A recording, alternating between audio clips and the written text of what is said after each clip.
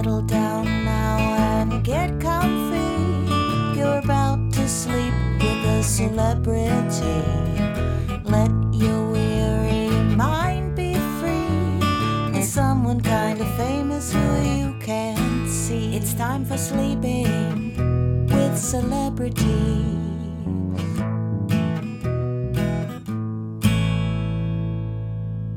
Hello, sleepyheads. Welcome to Sleeping with Celebrities. I'm John Moe. I'm glad you're here. On this audio program, we invite our guests to step out of the limelight and step into the nightlight. On this program, for one bedtime, we ask them not to bring their A game, but rather their Z game. You can listen and sleep. You can simply relax.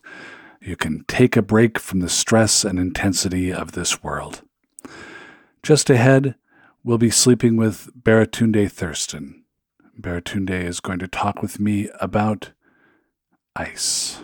You hear rumors of a guy in downtown LA who has a machine that can do this for you. And you read, and you try, and you read. And maybe you buy something from Amazon, which is where we buy everything, that promises to deliver clear ice, and you follow the instructions, but it doesn't produce the clear ice promised. Before all that, I invite you to settle in and get comfortable while I tell you about another program that you may opt to listen to on the Maximum Fun Network. Sleepyheads, I want to tell you about another podcast on the Maximum Fun Network. Think of how much fun one could possibly have, and that's how much fun we have on the Maximum Fun Network. And on this network, there's a podcast named Schmanners. Schmanners is a show about extraordinary etiquette for everyday occasions. Travis and Teresa McElroy talk about manners you didn't know to ask about, and the historical role models you might have never thought of as having to be connected to manners, or schmanners. They cover everything from tea parties to George Washington Carver to the history of absinthe and so much more. Check them out for all of your historical etiquette needs. Manners, they say schmanners.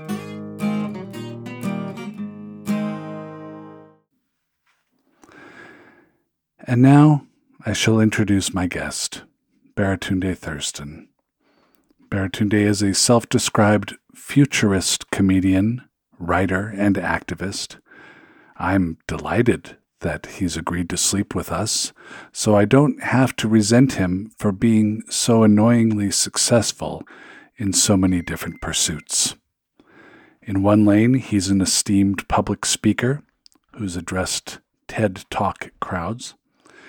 He's a New York Times best-selling author for How to Be Black. He was on the team that relaunched The Daily Show with Trevor Noah. He's Emmy-nominated, and he stars on the PBS program America Outdoors. He's also in the podcast lane with his How to Citizen with Baratunde.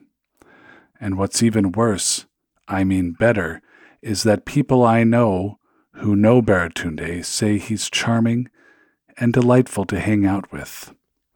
And so, Baratunde Thurston, thank you for sleeping with us tonight. John, it's good to be here. Thanks for the invitation. And after experiencing your version of my life, I'm tired, and I think I'm ready to catch some Z's. Well, hold on for just a few moments, my friend. Did I leave anything out in your introduction? Have you taught dogs to speak as well, or do you save drowning kittens? The dog question is a matter of national security, for which I am legally not allowed to offer a response. In terms of what's missing, I'm a founding partner and writer with Puck, which people can find at puck.news, and I write twice monthly columns there about race, technology, climate, democracy, fun things, easy things. Do you actually have time to sleep yourself? I do. I've been getting better at sleep, and maybe that's why I've been getting better at doing things. I used to fight sleep in my youth. I am not necessarily in my youth anymore. I'm in my mid-40s, so depending on your perspective, I'm young or middle-aged or old. But I used to consider sleep to be my enemy, and I took all sorts of measures to minimize its hold on my productive, livable time. And that led to some negative consequences, a lot of acne for one, and stress and constant in and out of illness and clogged nasal passages. So I'd say I get just over 7 hours a night. In fact, I don't say that. The little surveillance ring that I have attached to my finger to tell me how I'm doing when I don't trust myself to know, it told me that in the past quarter, I got an average of 7 hours and 11 minutes per night. Do you always sleep in the same position every night? Horizontally, yes. Yes, I do. Yes. Are you a side, a back, a stomach perhaps? So I am not a stomach sleeper ever. That is the suffocation position, and it really undermines, like it's too much rest. Yeah. I think ultimate rest. Permanent rest. So I am a back sleeper in general. However, my wife is opposed to the back position because that is also the snoring position, which affects her. So I become a side sleeper when interrupted in the middle of the night by an aggressive tap or shake or scream into my face to say, hey, I can't sleep. Great. That makes two of us now. Right. What's the best night of sleep you've ever had? Whoa. I mean, that's epic. I was on a boat on the Mediterranean, and floating sleep is among the best set of sleeps I've ever had. Just anything on a boat or a train, which kind of rocks you like a baby. And so I think it was a summer trip, being out in the middle of nowhere, not being able to see land, which is quite alarming until it isn't. And then to be in the pitch black and to see the Milky Way and to go to sleep with that kind of wind down was just fantastic. Great sleep that night. Do you find it's easier to fall asleep outdoors when you're in production on your series America Outdoors, or is it easier to sleep when you're in your own bed? I can sleep anywhere. It's one of my great gifts. I can sleep in a moving car. I can sleep at a loud bar. I can sleep wherever you or I are. I'm trying to force the poem there. So very recently, as in within the past week, I fell asleep outside. It was my job. I was waiting for the sunrise, and we were setting a scene for me in this really beautiful location under the stars, and the sun comes up and it paints the rocks behind you. And I was out for over an hour, and it was so peaceful. And then just yesterday, I took a nap in the front yard, just laid down in the grass at home, and the birds were chirping, and it's this little patch of softness, and I fell asleep. So I like sleep in whatever location I can get it. You're a connoisseur. You're an expert. and I study, my wife is actually much better at sleep than I am. She does it more. She's more committed to it than I am. And so if anything, I've probably learned how to sleep better from her. That battle with sleep really ended when we became part of each other's lives, and I saw the benefits of sleep firsthand. Well, as our listeners begin to get situated and find their own comfortable positions as they merge with their beds or sofas as they listen to this, we're going to be talking about ice today. And tell me about your relationship to ice. Why is it that when we asked you what you wish to speak of, one of the things you mentioned was ice? There's a lot of possible origin stories to my appreciation of ice and the pursuit of a more perfect version of it. Maybe it goes back to Slurpees as a kid, and the idea that you could have ice, but you could also eat it. It was colorful, and it kind of transformed into something that wasn't ice. The nerd in me, yeah. Would you say that the ice in a Slurpee is a liquid or a solid or a gel? So that's perfect. I think you're getting at the deeper fascination. Ice is a state of being in between. It's water in a different form. It can come from or become water. It's in a state of transition. And it's represents water on a spectrum in so many different ways. And I think I like the malleability of it. A slushy, a Slurpee, is trying to be something and emerging from something else. It kind of, in the great beginning, started as water or perchance ice. And it gets put in the machine and ground down to such a small size that it's not the ice we know.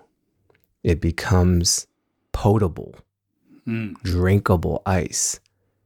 You shouldn't be able to drink ice. You drink water, but it's not a full liquid. So it's occupying this kind of quantum superposition between liquid and solid.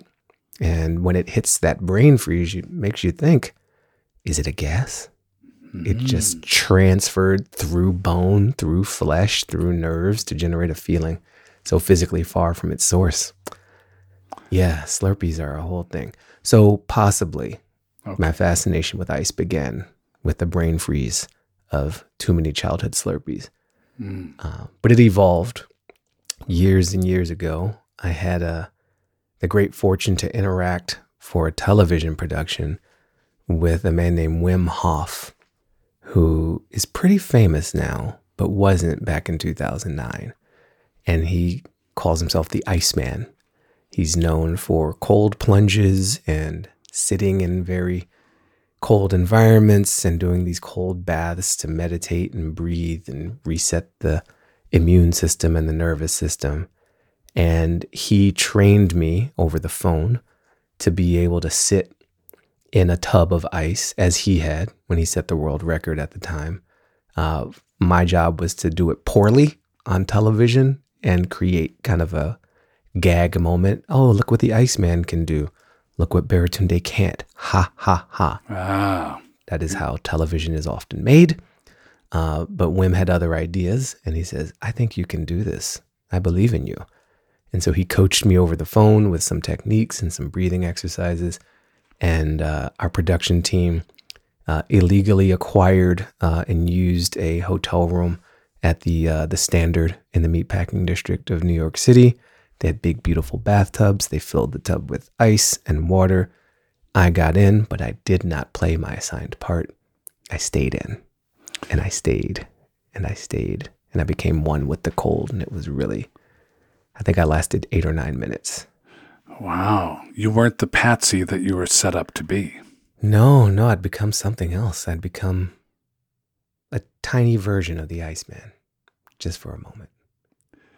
Wim Hof was born April 20th, 1959. That feels important. And he lives in Sittard, Netherlands. He is known as the Iceman, but that is different from Val Kilmer in the film Top Gun, where he played the Iceman. Also different from George Gervin of the American Basketball Association and the National Basketball Association, whose nickname was the Iceman. These are 3 completely different human beings. Yes, and not to be confused with William the Refrigerator Perry, also a former NFL player, which, obviously refrigerators don't create ice. No. But it feels related. It is related. So is your affinity for ice based on your experiences on television emulating Wim Hof? It's in part, yes. But the current deeper fascination is more internal than external. I appreciate a good cocktail, and I've learned to make good cocktails. It's something I pride myself on. I enjoy hosting. I enjoy making drinks for friends. I enjoy making drinks for myself and experimenting with different combinations. And the ice is a really important element in a cocktail. And I have been offended, attacked, undermined by people claiming to make cocktails and then destroying that cocktail by serving it with subpar ice. And so if someone's going to give me an old fashioned and they're going to build that old fashioned around, might as well be shaved ice from a Slurpee, that is not an old fashioned. If you're going to stick that cup into one of those ice chip machines from a hotel hallway and then take a big hunk of orange and muddle it and add a cherry for no good reason, that is not an old fashioned. And that is a terrible, terrible cocktail. That's a slap in the face put into a glass is what that is. It is. It should be a crime. In just places in the world, it is. But we don't live in a just world, most of us. No. Yeah. So how do you make good ice for cocktails? Making good ice starts with appreciating good ice. And so I think the ice I prefer for most cocktails. Some cocktails do want more of the ground, the small, the pebble size, the shaved ice that can work for a mint julep quite well. But I'm a fan of a big cube or a big sphere or just a hunk of ice. A slab? A slab, an iceberg. I see. An icebergito. You know, if you wanted a small version, that would be an icebergito. Burgito. Yeah. Yes, from the Spanish language. Sure. Yes. So clear ice is what we're going for. And, you know, food and drink aren't just, you know, the experience of them isn't just based on the taste and the flavor. It's based on the scent, the smell. It's based on the story about it. It's based on the visual. You could serve fine dining outside of a Home Depot bucket and it wouldn't taste as good as if it were plated properly, even if it's the exact same ingredients. And so a hunk of clear ice elevates a cocktail over a hunk of frosted, foggy ice, all other things being the same. So making that ice becomes a challenge in my life and a pursuit to elevate my own cocktails and make them better by just changing the ice. How do you make clear ice? You spend time, you spend money, you spend resources, you travel the world, all through YouTube, it turns out. Oh, okay. And you read theories on Reddit. You talk to bartenders who prefer to be called mixologists. You hear rumors of a guy in downtown LA who has a machine that can do this for you. And you read and you try and you read. And maybe you buy something from Amazon, which is where we buy everything, that promises to deliver clear ice. And you follow the instructions, but it doesn't produce the clear ice promised. And you wonder, is it the water? Is it too mineral? Is it me? Is it the barometric pressure? Is it God? Oh. And you keep trying. And then a friend says, you don't need all that. You just need a cooler.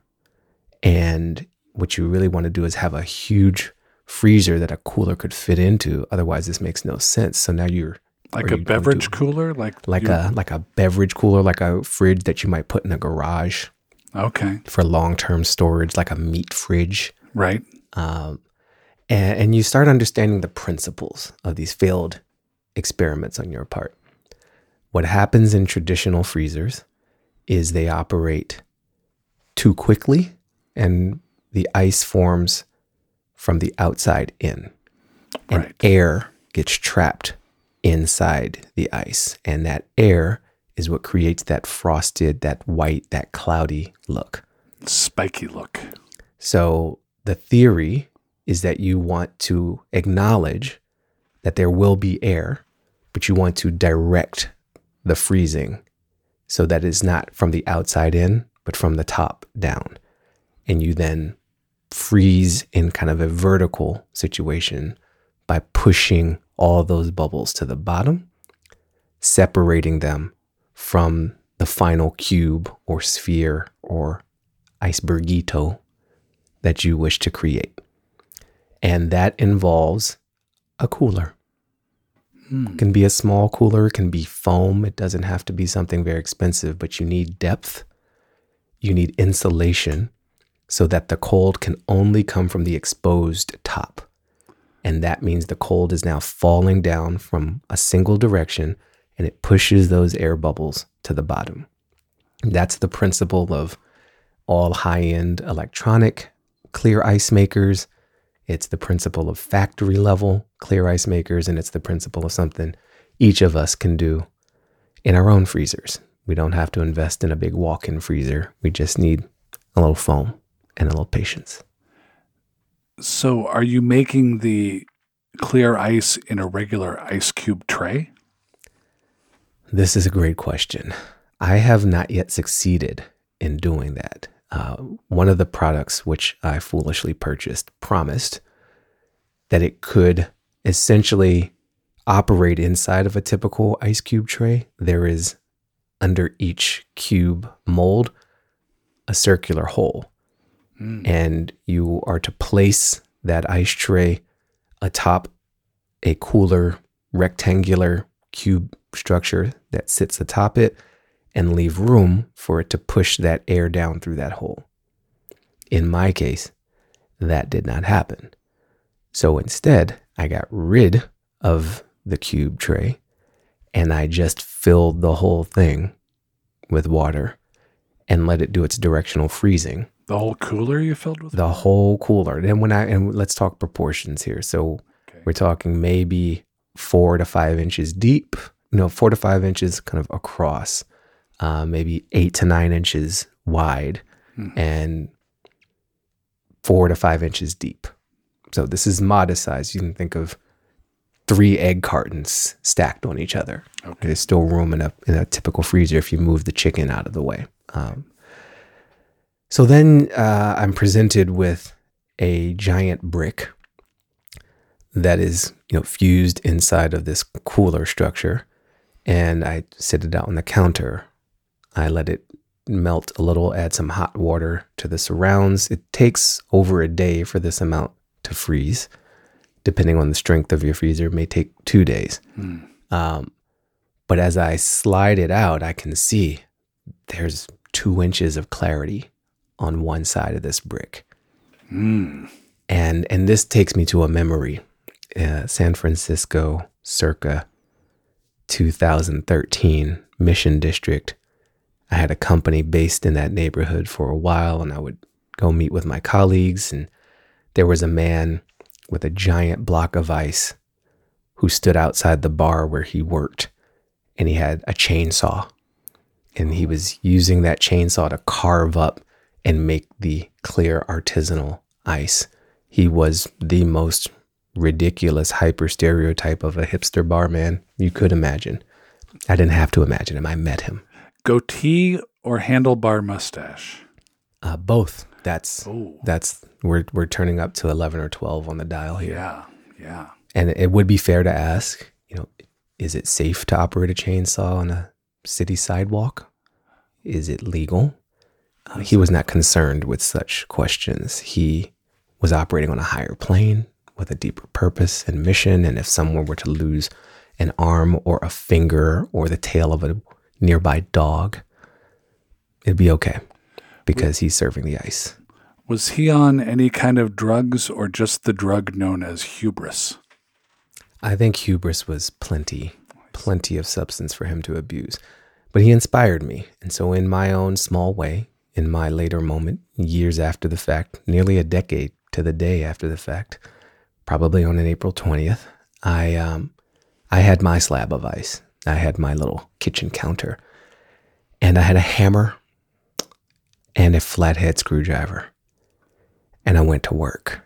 Knock, knock, knocking the ice, chiseling, carving, spraying ice chips and water to and fro, making a ginormous mess, but retrieving enough hunks of this ice to preserve in my freezer so that when people came over, I could serve my own icebergian, clear ice cubes.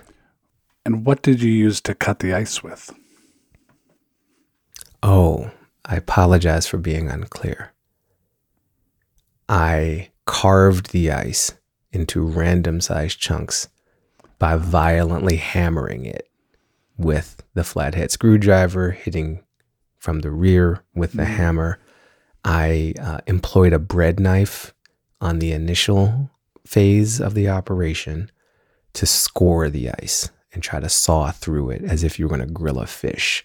So I'd create these seams by sawing partially through, and then I would chisel and mallet it. I'd hammer away at those seams so I could try to control the break. I mostly failed to control the break, but the chaos is part of the beauty. My initial intention was ice cubes. That's why I bought the kit. What I got instead was art. Really crystal clear, slow melting art. And this brings me to something that if you're still with me, Sure. could have explained earlier. Why clear ice? Why clear ice? Before we get to why clear ice, let me ask you about the implements you used for cutting, because it seems like there was lots of implements. Yes. And what I wonder is, had you learned that all those different implements were necessary, or was it more a situation where you didn't know what the hell you were doing and just winging it?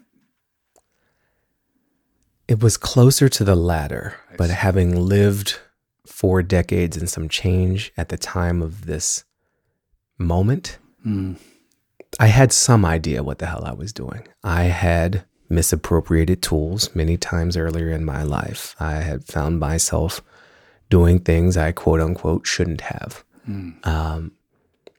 And so I applied that lifetime of knowledge to this moment. I had rudimentary understandings of fluid dynamics and basic physics and geometry from high school, of course.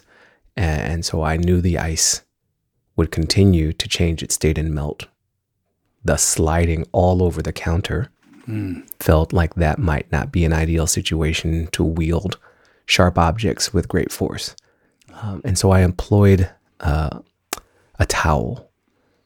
I put the towel on the counter. I put the ice on the towel, and that could hold it in position. And For the whack. I remember great artists like Michelangelo, and I thought of them as I carved, and I wondered, could I produce something as beautiful as what the greats did? And that kept me going. Yeah. Okay. So why the importance of clear ice?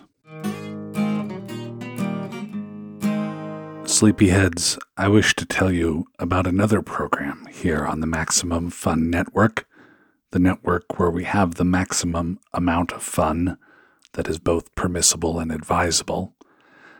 This podcast is called Depresh Mode with John Moe. Yes, it is hosted by me. It's an interview program, but the point here is not to induce sleep. It's to induce enlightened conversation about mental health. I talk to people like Jamie Lee Curtis, David Sedaris, the U.S. Surgeon General, and more about their own mental health journeys and topics that really matter. We get honest, we get real, we try to change the world, we try to get more conversations going in the world so more people can be helped, and there are more jokes than you might expect. Depresh Mode with John Moe. I'm John Moe. You can listen to that program. So why the importance of clear ice? Yeah. Yeah. I don't know any other way to say this. It's just arrogance is a primary driver. It looks better. And I'm a judgy person, and I want something that looks better than the other thing. So if I can do that, I'm going to do that. However, there's also a functional advantage. Clear ice, remember, means less air in the ice. Right. So it's literally more ice, right? Air is the absence of ice, the absence of water, thus the absence of ice. So if you have air in your ice cube, the volume of water / ice is by definition less. It's a matter of The foggier savings. the ice cube, the less ice you have. The clearer the ice cube, the more ice you have, which means it maintains its coldness for longer, which means it dilutes your drink more slowly, which means you get drunk faster. Well, so the goal is not so much the aesthetics, but the durability of the frozen state. It's both. That's the beauty of it. You know, ice is frozen, it's solid and liquid. Its value in the cocktail when clear is both aesthetic and functional.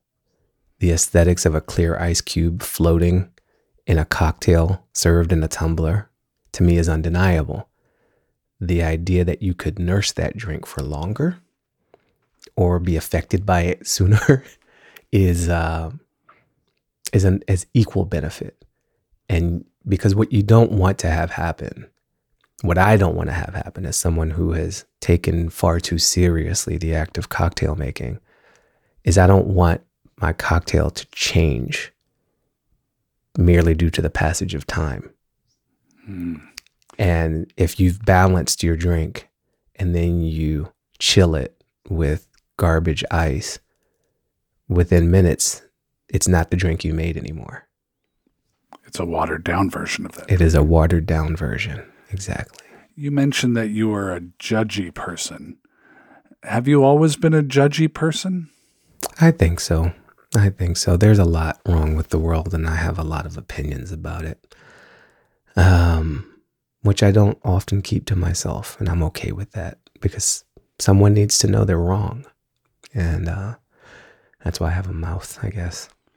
But I'm also, I appreciate learning, and as committed as I am to ways that I think of as better, I'm willing to be corrected. I'm willing to look to history to learn other lessons about how things might be done.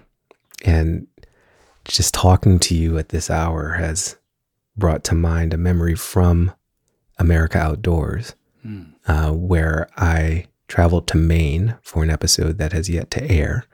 We were there during a very cold, and I got to participate in an ice harvest, which I did not know was a thing outside of the animated documentary Frozen.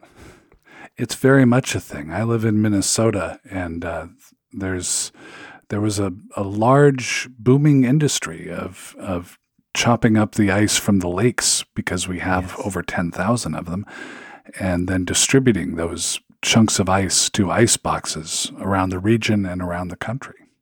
Absolutely. So we documented, the main history of the same. And there used to be ice barons and ice kings and ice millionaires based on selling access to cold in the era before mechanical refrigeration was possible. So some of the experience on this shoot was documenting a moment of nostalgia. This is an annual event that happens. There's a community that is preserved in the ice house in the pond next to which it sits, where the ice comes from. But there is some practical value, and they will tell you that the fishermen, the lobstermen, the oyster farmers, they go out for hours or days at a time.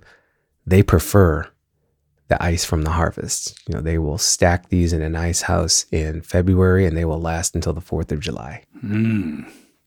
Because when you think about what a pond is, and let us remember our attempts to make clear ice at home, yes, in a cooler with some depth, so that the cold air is only exposed to one surface. Yes. So the pond is just a larger version of what I attempted and succeeded at doing in my own home, because the soil around it that contains it, that's the insulation. So the cold is really coming in most rapidly from the air exposed surface, pushing all those air bubbles down and creating much more dense ice than we are capable of in typical commercial ice operations.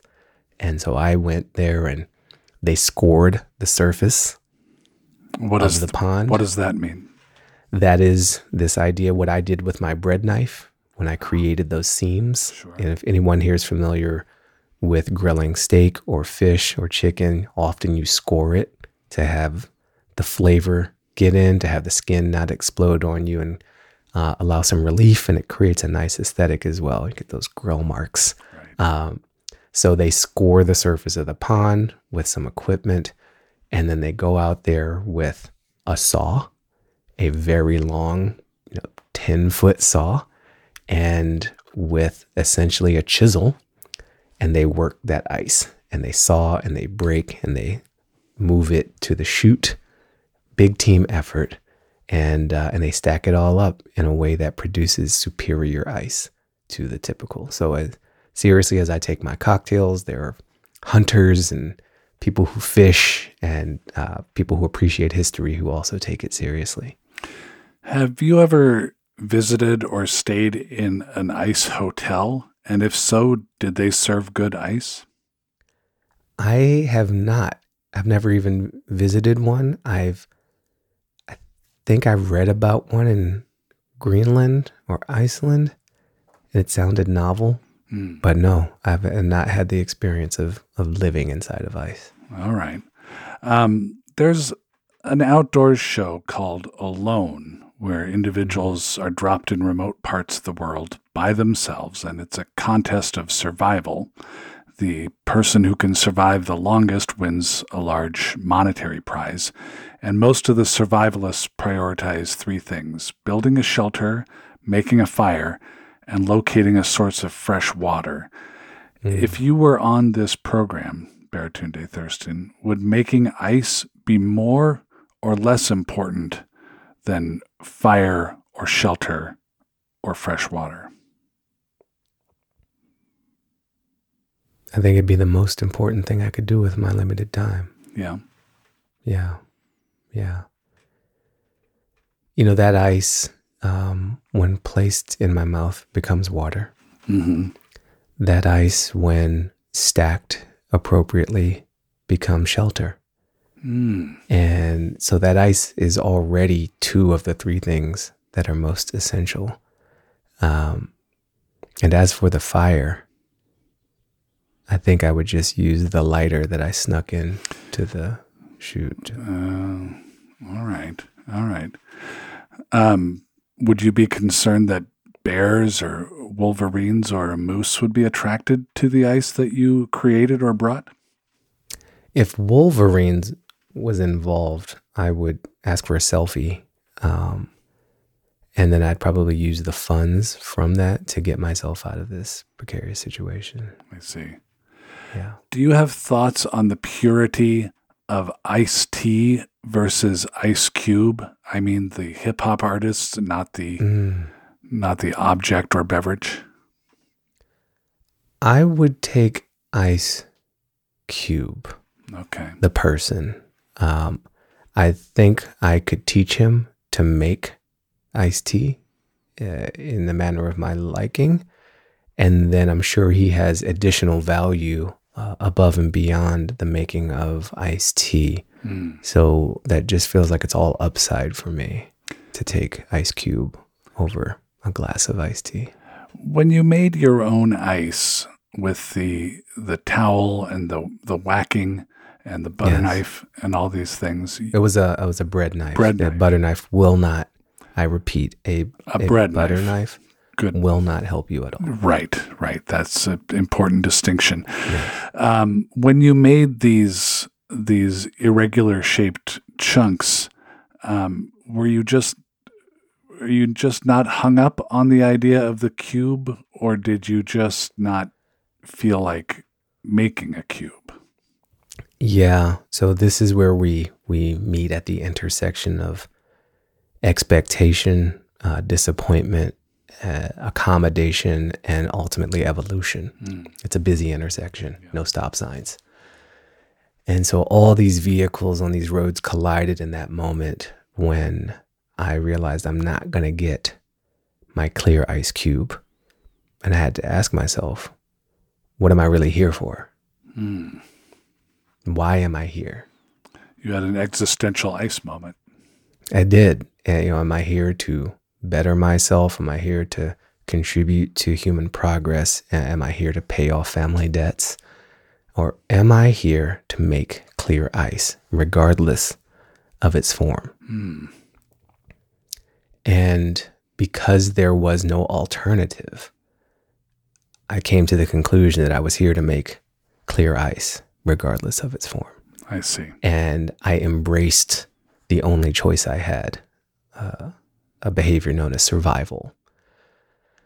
And I looked upon these oddly shaped slivers and chunks and orbs, and I saw beauty instead of disappointment. And I saw a story, which is as important as the drink that these malformed cubes would go into. And the story was each drink is now unique. Each drink will have a slightly different flavor profile within the acceptable range of what I'm going for here. And each person to experience that will get something custom, something bespoke, something one of a kind, something that if it were 18 months ago, I might have minted as an NFT and sold for far too much real money. Right. If the goal is to have a cold drink that you can feel the effects of in a hurry, why not simply put your bottle of liquor in the fridge or the freezer and just drink out of it as you would a milk carton? Right. The appearance of prudence, modesty, and reason still have value in this society. Why make a cocktail at all? Why not just pour the alcohol straight from a handle, right? A jug, directly into one's gullet? In fact, why go through the esophagus at all? Why not load up ethanol and inject it straight into your bloodstream? Intravenous delivery of the same substance. We could have an alcohol patch. Much more efficient.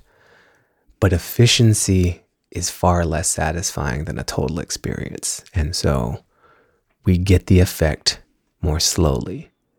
And as we prepare, and as we chop, and as we sip, we talk, we gather, we make eye contact, we flirt, we live. We find the dependency that on our fellow human beings that we sometimes try to disavow through the actions of our everyday lives. It actually slows us down. And an additional layer of beauty to this is when you go down the path of pursuing clear ice, you realize it can also work in a glass of sparkling water with lime. You can have it with a La Croix. A La Croix, sure. It doesn't actually have anything to do with alcohol at all. Clearly, you dream about making perfect ice. And thus I have to ask, do you have nightmares about making imperfect ice? None that I can recall. There are times when I've had a bad night's sleep, and I wonder, was I dreaming of bad ice? Or was I just watching the news too close to my bedtime? We can never know.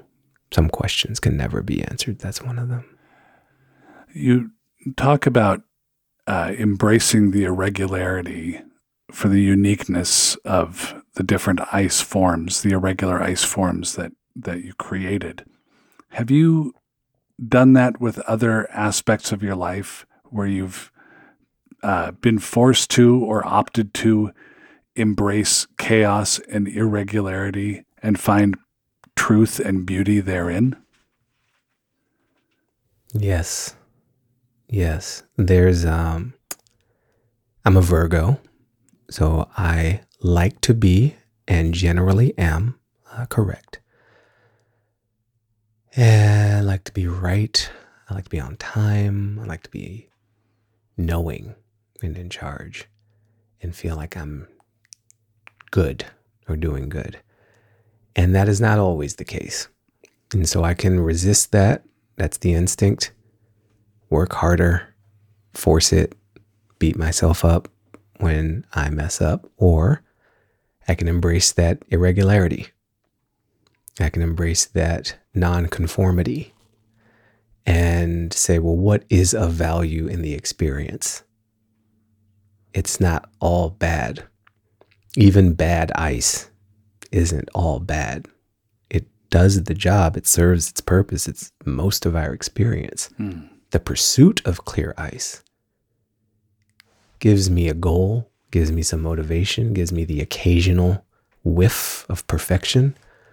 But life can't be just about clear ice, just about perfection, just about consistency, because it's in the mistakes and the inconsistency and the errors where we find some of our deepest, most meaningful experiences. It's the friends you make along the way. Or the money.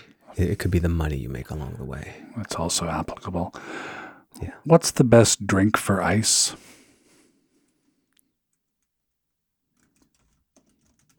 If we're talking alcoholic beverages, it's the old fashioned. And that's a drink that, contrary to popular understanding, doesn't have to involve whiskey. Oh. An old fashioned is merely a spirit with sugar of some kind, bitters, ice, and possibly a garnish. I prefer a thin slice of orange peel with the zest. But you could, if you were some sort of monster, use a cherry. And I make room for monsters in this world because they have hearts too. So a mezcal old fashioned is a beautiful thing. With whatever bitters you use, might add just a dash of color, and the clarity of the ice, whether it's a cube or a sphere or a tiny mountain range, will bounce that light and transmit that color subtly differently along its edges. And the time you're taking admiring the view won't undermine the drink with too much dilution. If you're making an old-fashioned, is it necessary to hold on to antiquated ideas of how society ought to work while you drink it or make it? It is an unfortunate but necessary condition for embracing the drink fully. Otherwise, you are what we might have called in the 1990s a poser. Right. And you really don't want to be that. So yes, when I indulge in old-fashioned, am I saying that women deserve to be paid less? Possibly. Just for the duration of the drink. Am I rolling back the clock on civil rights of all kinds? Am I forcing mail to be delivered by men on ponies? Yes. Yeah. But it's worth it. If it's a good enough drink. Yeah. Baratunde Thurston, thank you so much for talking with us about ice. Thank you for letting me chill out with you.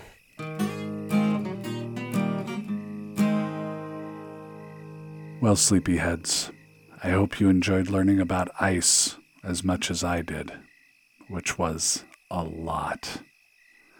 You know, something I like to do at the end of my day is make a mental catalog of things that I experienced and or learned. So if you don't mind, I'm going to make a list of takeaways from my conversation with Baratunde Thurston right now, while it's fresh in my mind. 1. The appearance of prudence, modesty, and reason still have value in our society. 2. Slurpees are a slippery slope to a lifelong obsession with perfecting ice. 3. Every drink with ice has a story. 4. You can always spot a monster. They're the ones who put cherries in their drinks. And lastly, if you have trouble sleeping, you may want to sleep on a boat while floating in the Mediterranean. Okay. I'm going to turn in myself. Thank you for sleeping with me and Baratunde Thurston. You can follow Sleeping with Celebrities on both Twitter and TikTok using the handle @SleepWithCelebs. Over on Instagram, the handle is @SleepWCelebs. Our email is sleepwithcelebs@maximumfun.org. Music provided by the Winterbowers. Social media assistance by Charlie Moe. Our program was senior produced and edited by Laura Swisher. Swish. Sleeping with Celebrities is a production of Maximum Fun and Papa Chick. I'm John Moe. Night-night. MaximumFun.org. Comedy and culture. Artist owned. Audience supported.